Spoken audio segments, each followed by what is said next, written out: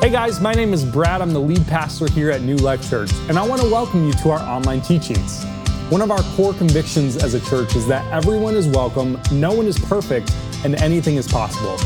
Now, I know that for some of us, coming into a church building might be intimidating, it might be scary, and I get that. But I want you to know that there is always a place for you here at New Life, and that you were made for real in-person community. We meet on Sundays in downtown Wayland. You can check out our website for more information on service times. But for now, I hope God speaks powerfully to you through His Word. Love you guys. Well, good morning. Trent kicked me off the main stage, so now I am on this stage. No, I just, even before I begin this morning, I just want to thank Trent specifically and so many different volunteers over this last week who have not just flipped this worship center. Like you'll notice your favorite coffee stain isn't there anymore by your feet. Literally had somebody come up to me and be like, how am I going to know where my seat is now that my coffee stain's gone? But also even just the Essential Store grand opening this last week. It was just so cool to see, so incredibly cool just to see so many different volunteers and people from our community and our church come together. And that store is officially open now. So Tuesdays and Wednesdays, it's open. Continue spreading the word about what God wants to do in our community. We're in the last week this morning of a series called Raising the Perfect Parent, where we are talking about parenting. And I believe that if there is any sermon in this series that's going to apply to pretty much all of us, whether we're parents or not, it's going to be what we talk about today. In fact, today, I believe, is probably one of the hardest things that we could talk about in our families.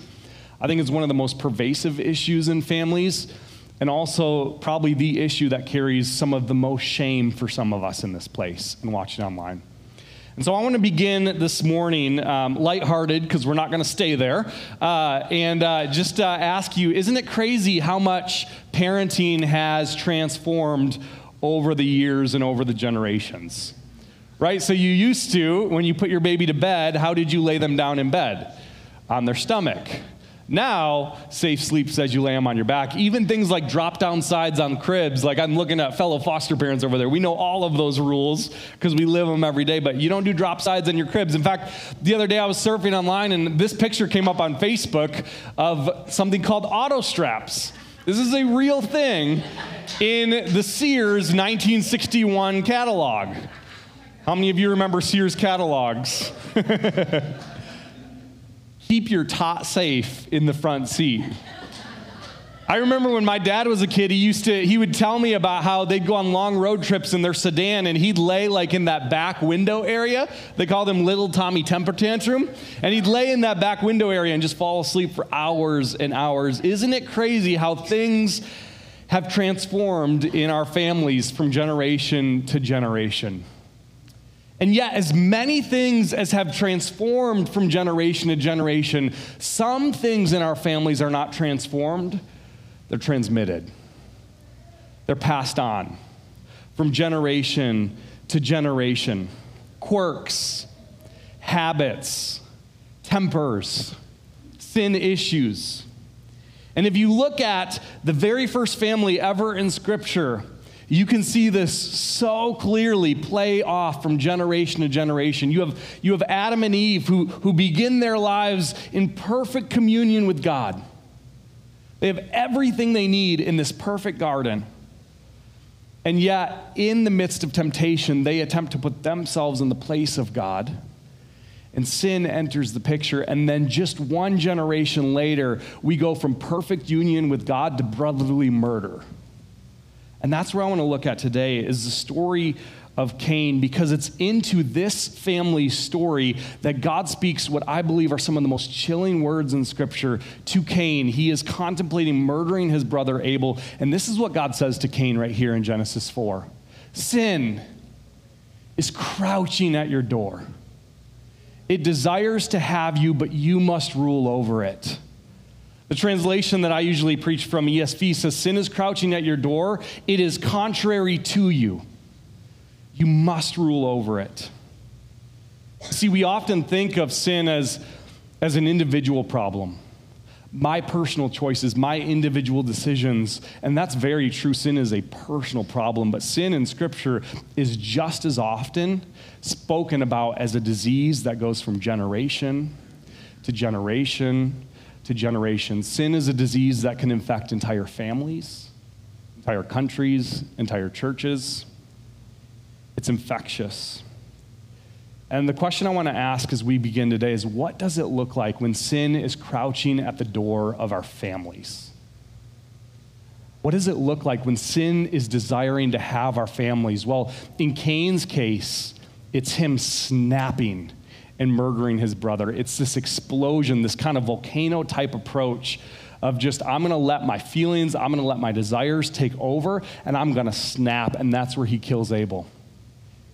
Now, I'm guessing murder hopefully is not a common issue in your family. Maybe it happened before, but hopefully it's not a common issue. But man, I feel like we have these moments all the time in our families where sin is crouching at our door, and maybe you came from one of the most explosive families that you can imagine. Maybe you currently live in an explosive family, and there's all these times where sin is crouching at your door. It desires to have you, and sometimes we give in. The other day, my daughter, 6 years old, decided it'd be a good idea to take a Sharpie marker and write her name on our seat of our car so that she wouldn't forget what seat is hers. Sin is crouching at your door, Dad. And that's just a funny issue, obviously, but there's deeper ones that we deal with. Maybe your kid lies to you, or they break your trust, and that feeling of disrespect is a right feeling to feel as a parent, but our reaction is so over the top. It is explosive as a result. Sin is crouching at our door. Maybe you have kids who are constantly comparing your parenting style to your ex's parenting style, and you just want to let them have it sometimes and explode. How many of us, and you don't have to raise your hand here, but how many of us feel like this explosive kind of volcano eruption is kind of something that just lives in our families? It infects so much of what we do. I'll be honest, this is probably the one sermon that my family needs the most, that the generations that I come from need the most, is this idea that sin is crouching at our door. It desires to have us, and we must rule over it. See, in this moment, for some of us, our temptation is to match the same intensity. It's to elevate, it's to escalate, it's to explode, erupt, scream, yell, because it can feel like the only way to get attention sometimes and express how we feel as a parent. You ever have moments in your families where maybe your kid or your spouse does something and it really kind of deserved like a reaction of a 2 on the Richter scale, but you give it a 10 on the Richter scale? Right? How many of us can relate to that? We call these 10-2 reactions. In fact, one of my counselors that I met with, I just saw him last night, just hanging out, and he began talking about this whole idea of 10-2 reactions and how so many times in our lives, in our families, something deserves a 2, but we give it a 10. We explode. We kind of escalate. And what he has said to me that I've never forgotten is that there is always something beneath the surface at play with that. It's never just what it seems to be on the surface. Anger, in fact, is a secondary emotion. Many of us have heard that before. It's not a primary emotion. So when we express anger or when we explode, there's something under the surface at play with that. And this is the hard truth that I want us to hear this morning, even as we dive in. That sin that is not transformed is transmitted from fathers to sons, mothers to daughters, siblings. Sin that is not transformed is transmitted from generation to generation. And we see this happen in the very first family in Scripture, an all-out civil war that breaks out between Cain and his brother Abel. But I got to tell you, it doesn't stop there. It continues to escalate. He's right after what happens with Cain killing his brother Abel, as God comes to Cain and in an act of mercy, in an attempt to break this cycle of violence, this is what God says and does with Cain in verse 15 of Genesis 4. He says this, "Then the Lord said to him, 'Not so. If anyone kills Cain, vengeance shall be taken on him sevenfold.' And the Lord put a mark on Cain, lest any who found him should attack him." So here you have God saying, I'm going to protect Cain, and if anybody does harm to him, I'm going to repay him 7 times over, sevenfold. Then you fast forward a few generations after that, and you read this kind of boring genealogy for a couple verses, and you arrive at a guy named Lamech. who is Cain's descendant, a few generations after Cain. And this is what happens with Lamech in verse 23 of the same chapter. Lamech said to his wives, Adah and Zillah, hear my voice, you wives of Lamech. By the way, pro tip, husbands, don't talk to your wives like that. Listen to what I say. I have killed a man for wounding me, a young man for striking me. Don't miss this last verse here. If Cain's revenge is sevenfold, like we just read in verse 15, if Cain's revenge is sevenfold, then Lamech's is 77-fold. In other words, what we're seeing happen in these sin patterns in this family is that you have Cain whose vengeance is sevenfold, and Lamech who takes that and basically explodes it. In other words, you bring a firecracker to this fight, I'm going to bring a nuclear warhead. I am going to blow this thing up. You bring a knife, I'm bringing a gun. You wound me, I kill you. That's what Lamech is saying here. I am going to explode this thing in your face. You see, Lamech, he twists what God does for Cain, and he uses it as an excuse to let sin just be transmitted and transmitted and transmitted from generation to generation. And I don't have to tell many of you where that leads. Even as I look at our world this last week with Afghanistan and things like that, I mean, to think that these are not all interconnected to just the patterns of generations of sin just playing themselves out, they are. You can trace them back. And I just want to ask us today, are there areas in our family where an offense that deserved a 2 reaction has become this explosive 10 issue all the time in our families? Maybe for you, it's a lack of gratitude from your kids. Your kids act entitled, and it just meets a boiling point for us as parents. We just erupt at the snap of a finger, or the drop of a hat. Maybe it's a mess left in the living room or coloring on the walls. My kids are obsessed with coloring on the walls right now. Speaking of small groups, if you were to come into my home, like, it would be art all over the walls, not in a good way. But what happens when that meets an explosion? There's obviously, that's a 2 issue, but it gets a 10 reaction. Or maybe when your kid mouths off to you and it's met with the full force of your wrath. Maybe it's your kid gets into a car accident and you're not actually that concerned about their well-being. You're more angry about the car itself. Right? That's a 10-2 reaction. Where do those come from? Where do those come from in our families? Well, it comes from sin that is just transmitted. It comes from wounds deep under the surface that have just been transmitted and festered from generation to generation. And I will be the first to tell you, I have some of those at play in my life. I have some of those at play in my family. Chances are you do too. Maybe you grew up in a home where your parents only knew one parenting style, and it was 0 to 60 in 1.5 seconds. Just constant explosion. Or maybe you grew up in a family where you were overlooked, you were not seen, and so the only way for you to assert your presence has been to take on that approach yourself, to escalate and erupt and explode everything that comes your way as a cry for attention, as a cry to get people to notice you and respect you.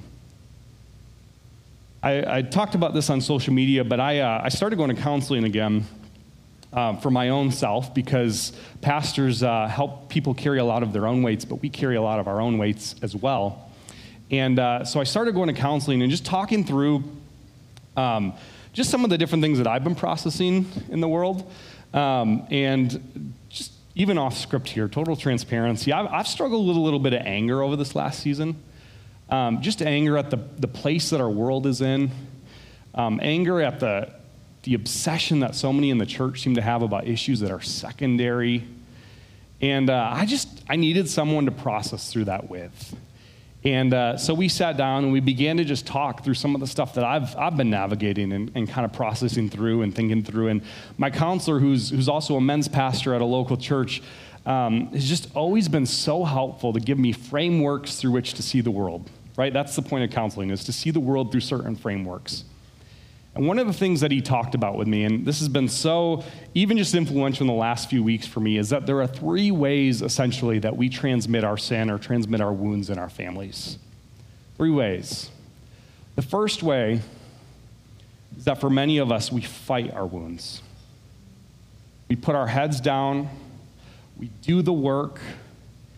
If we constantly erupt, we feel like we're failing as a parent. And so in order to kind of combat that, we put our head down and we plow through and we do the work. And so we're driven by success.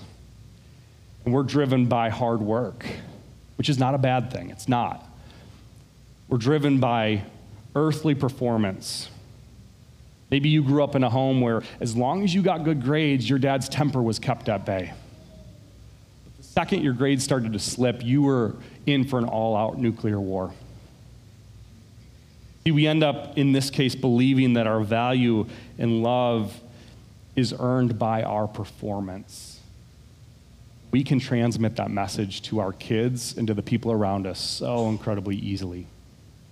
That's the first way. We fight our wounds. We fight our sin. Second one here is some of us, we wear them. We wear our wounds. We turn inward. We agree with our wounds. This is who I am. This is who I will always be. Those who love me can accept it, and those who don't love me, I don't want anything to do with. And let me tell you here, Paul in Philippians said, enemies of the cross find their glory in their shame. Enemies of the cross are the ones who wear their wounds for everybody to see. There's a difference between wearing your wounds and being vulnerable about your wounds. See, we can get to a place where our wounds have become such a part of our identity that anybody who's willing to walk alongside us and challenge us in those becomes our enemy. We want nothing to do with those people. I got to tell you, those are horrible friends. People that don't challenge us, people that don't push us, people that aren't willing to speak into our lives truthfully and with love. Man, even as Brandon just talked about, like that's why community is so important in the church. Right? There's conversations that we need to be having in our church that can't happen on Sunday mornings. They need a deeper, more intimate place to happen. That's why small groups, even as we look into this fall, and I know small groups have been pretty chaotic the last year because of COVID and things getting mixed up, but I got to tell you, invest yourself in a group of people in this church in the fall. Invest yourself deeply. I'm really excited about some of the men's groups that we're going to have. I desire to be a part of a group of men where we can hold each other accountable in this and speak the truth and love in each other's lives. That's why this stuff matters so much. So that's number two. We can wear our wounds. The third one here is we can avoid our wounds. Maybe you come from a family where everything is swept under the rug. We can avoid them by self-medicating, binging. We can avoid them by turning to idols and turning away, and every possible way that you can imagine. We can avoid our wounds as people. There's a problem, though, with all three of these. All three of these mean that sin is just transmitted but not actually transformed. Sin is just passed on or overlooked or swept to the side, but not actually transformed in our lives. This is the story of Lamech.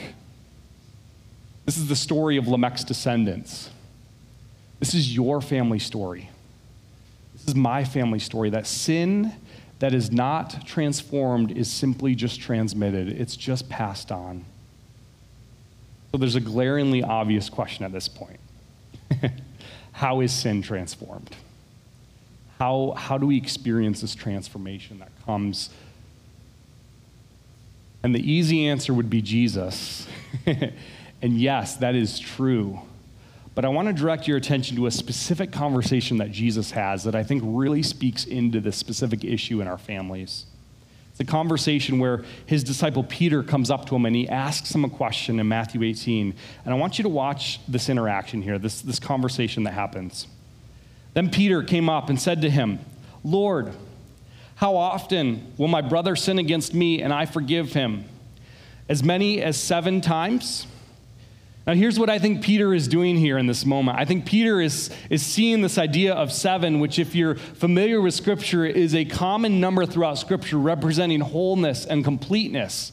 And so Peter is almost coming up to Jesus, and I imagine his chest puffed up a little bit. And he's ready to get a pat on the head or whatever, and good boy, Peter. And he says, "Jesus, Lord, how many times should I forgive someone who sins against me? 7 times? Like completely, wholly?"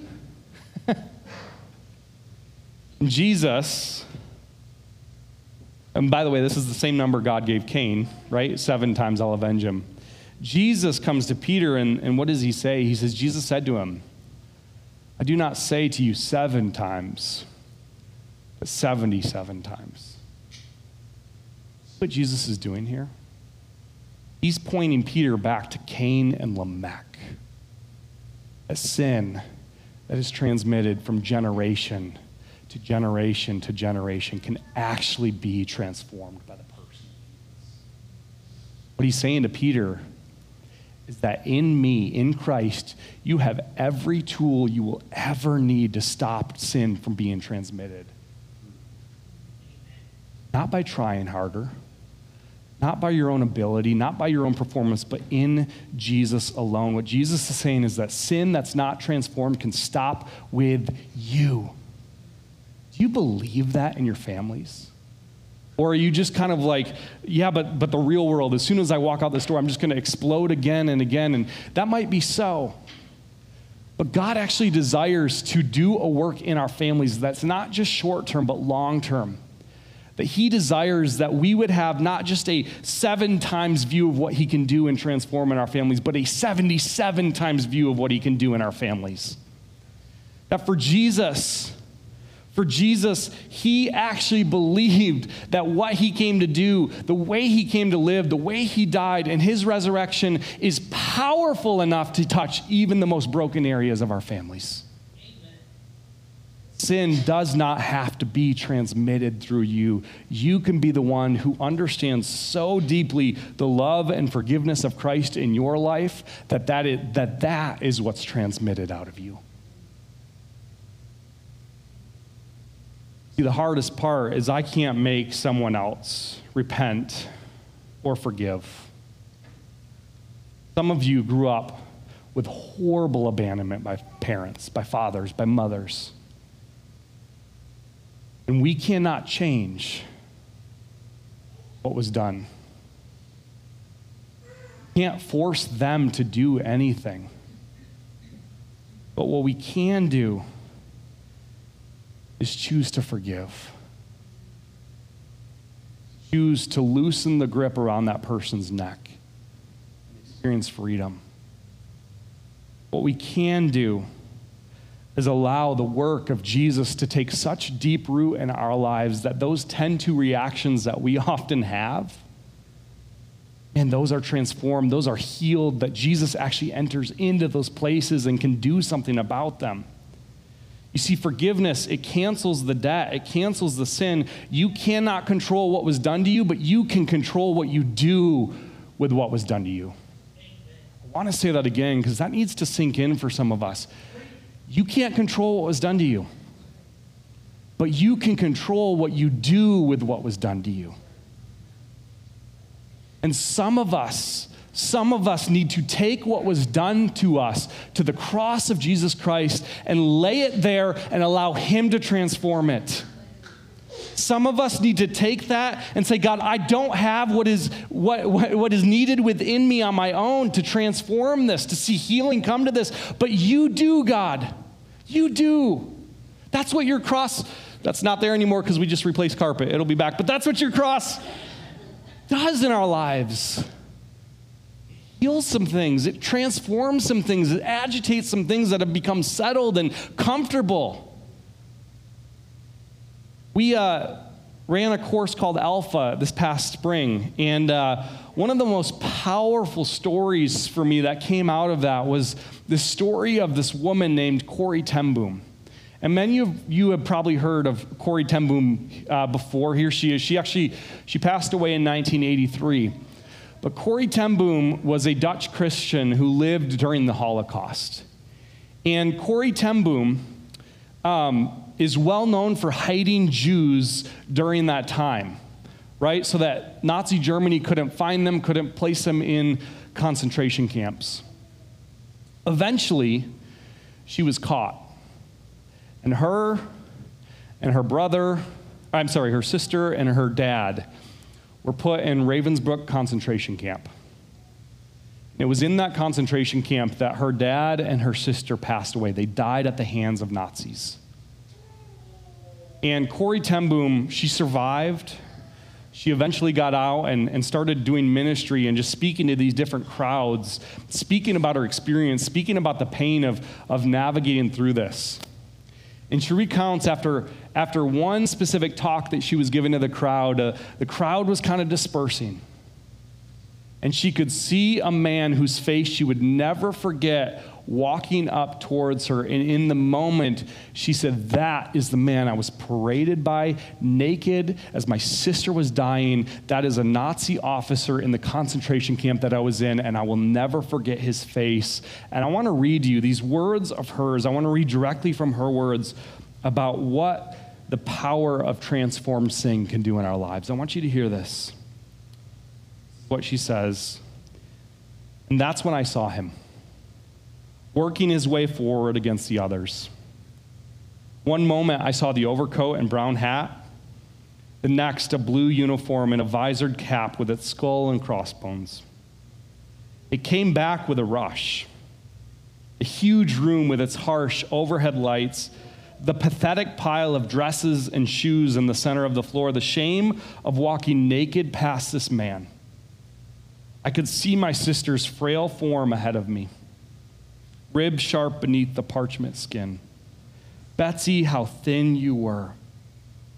Betsy and I had been arrested for concealing Jews in our home during the Nazi occupation of Holland. This man had been a guard at Ravensbrück concentration camp where we were sent. Now he was in front of me, hand thrust out. This is what he said: "A fine message, Fräulein. How good it is to know that, as you say, all our sins are at the bottom of the sea." By the way, that's what she preached, that God's grace actually puts our sins in the bottom of the sea.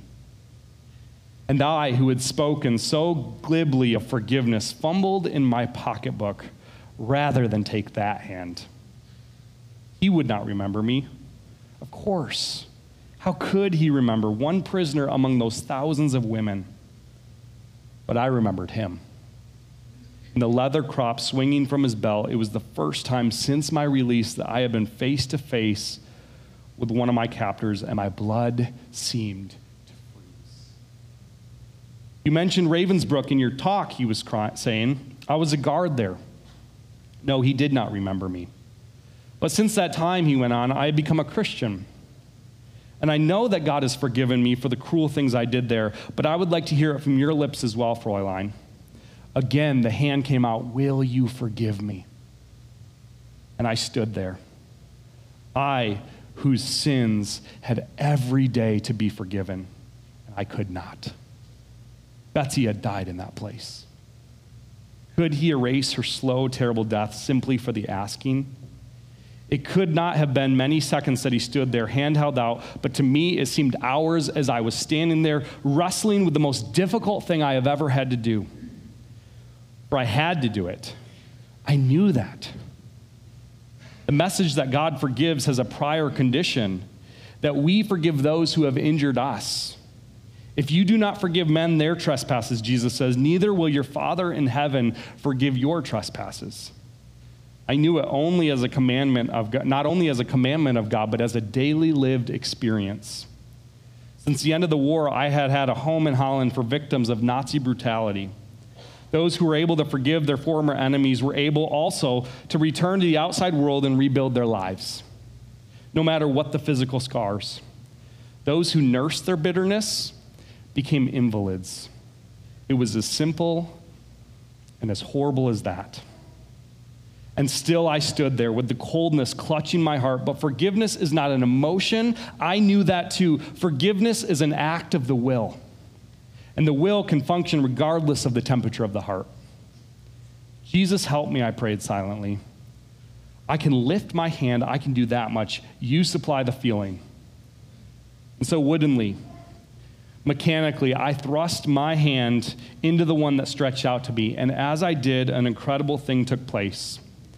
The current started in my shoulder, raced down my arm, sprang into our joined hands, and then this healing warmth seemed to flood my whole being, bringing tears to my eyes.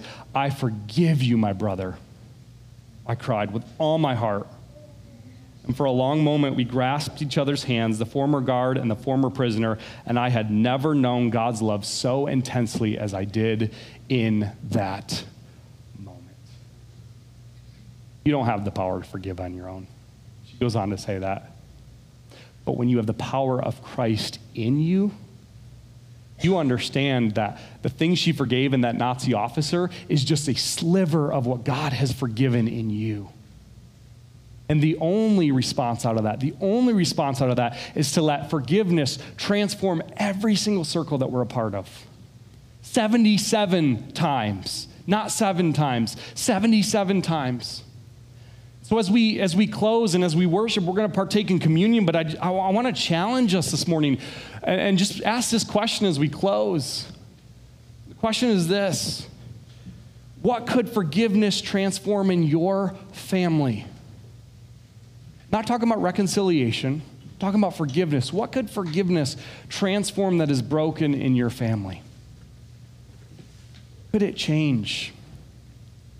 You know, I imagine some of us are here sitting in this room and we hold on to this grudge against our parents that will not quit. And our arms around their neck and we're strangling them. And for some of us this morning, we need to invite God into that place and say, God, give me the power that only comes through you to forgive my mom or my dad or the person that hurt me so badly. Give me that power, God. I need it. I don't have it apart from you. I believe slowly, maybe not instantly, but slowly, he desires to do a work in your heart where it's just like this release. You don't need to erupt anymore because you understand what forgiveness means. I imagine there's other of us who maybe have kids who are grown, and we just carry so much shame and regret about the way that we parented those kids. I have family members who are in that situation. We look back on those parenting years and it's filled with shame and regret and wondering if I could have done things differently. And maybe you have a great relationship with your kids today, but you just carry so much junk with you. Maybe God is calling you to actually forgive yourself. Say, you know what? I have forgiven you. I need you to forgive yourself. I need you to be released from this. And then what perhaps is the hardest one here of all. Some of us are in the midst of a civil war in our families. And the nuclear bombs are just flying right and left. Some of us need to come to the altar this morning and just repent. Men, I want to talk to some of you. It is time, men in our church, manned up. I see a lot of weak men out there right now. It is time that some of us come to the cross and lay our sins down and invite him to forgive us so that we can forgive other people. For others of us, it means coming to this cross and saying, God, I don't know what's causing these reactions in me. I don't know what causes these explosions in me, but God, I want you to heal them. I want you to do something with them. I am repenting. I am surrendering them to you and inviting you to heal them. We're going to close this morning with communion. And communion is this incredible time where we declare the Lord's death until he comes, where we declare the message of the cross with our lives. And Paul says to the church in Corinth, he says, don't partake in communion in an unworthy manner. He says, examine yourself. Look into yourself and see, are there areas where I need to practice repentance, where I need to lay my sin at the cross and allow Jesus to transform it? So I just want to read Jesus' words as we close from Luke 22, where he does just this with his disciples. Turn there a second here. What he says in verse 19 here. He took the bread. When he had given thanks, he broke it, gave it to them, saying, "This is my body, given for you. Do this in remembrance of me." And likewise, the cup after they had eaten, saying, "This cup is poured out for you, is the new covenant in my blood. But behold, the hand of him who betrays me is with me on the table." He's saying this: my body and my blood were poured out for you for the forgiveness of sins. Repentance is the act of coming to the cross, laying that down, and then turning and living in a different direction in our families. Friends, you have every tool you need in the person of Jesus to do just that. So I'm going to pray. And then we have 2 tables in the back of the room. I want to invite you, as you examine yourself, as we worship, to spend some time with Jesus, to really look inward and say, God, where are you calling me to live this out in my family, in my life? And then once you've done that, once you've examined yourself, I want to invite you to partake and declare the forgiveness of Jesus in your life. Pray together. Jesus, you are good, and we are not. We are broken and sinful and hurting and wounded people who, in many ways, just transmit the sin that was done to us, and it just replays over and over and over again. But God, I believe you have a better story for the families in this church. You have a better story for the families in this community. That God, your church is a place where people can look at and not see perfect people, not see perfect parents, not see perfect men, perfect women, but your church is a place where people can look and see you perfectly at work in us. God, may that be who we are as a church. May that be who we are as fathers and mothers and sons and daughters and brothers and sisters.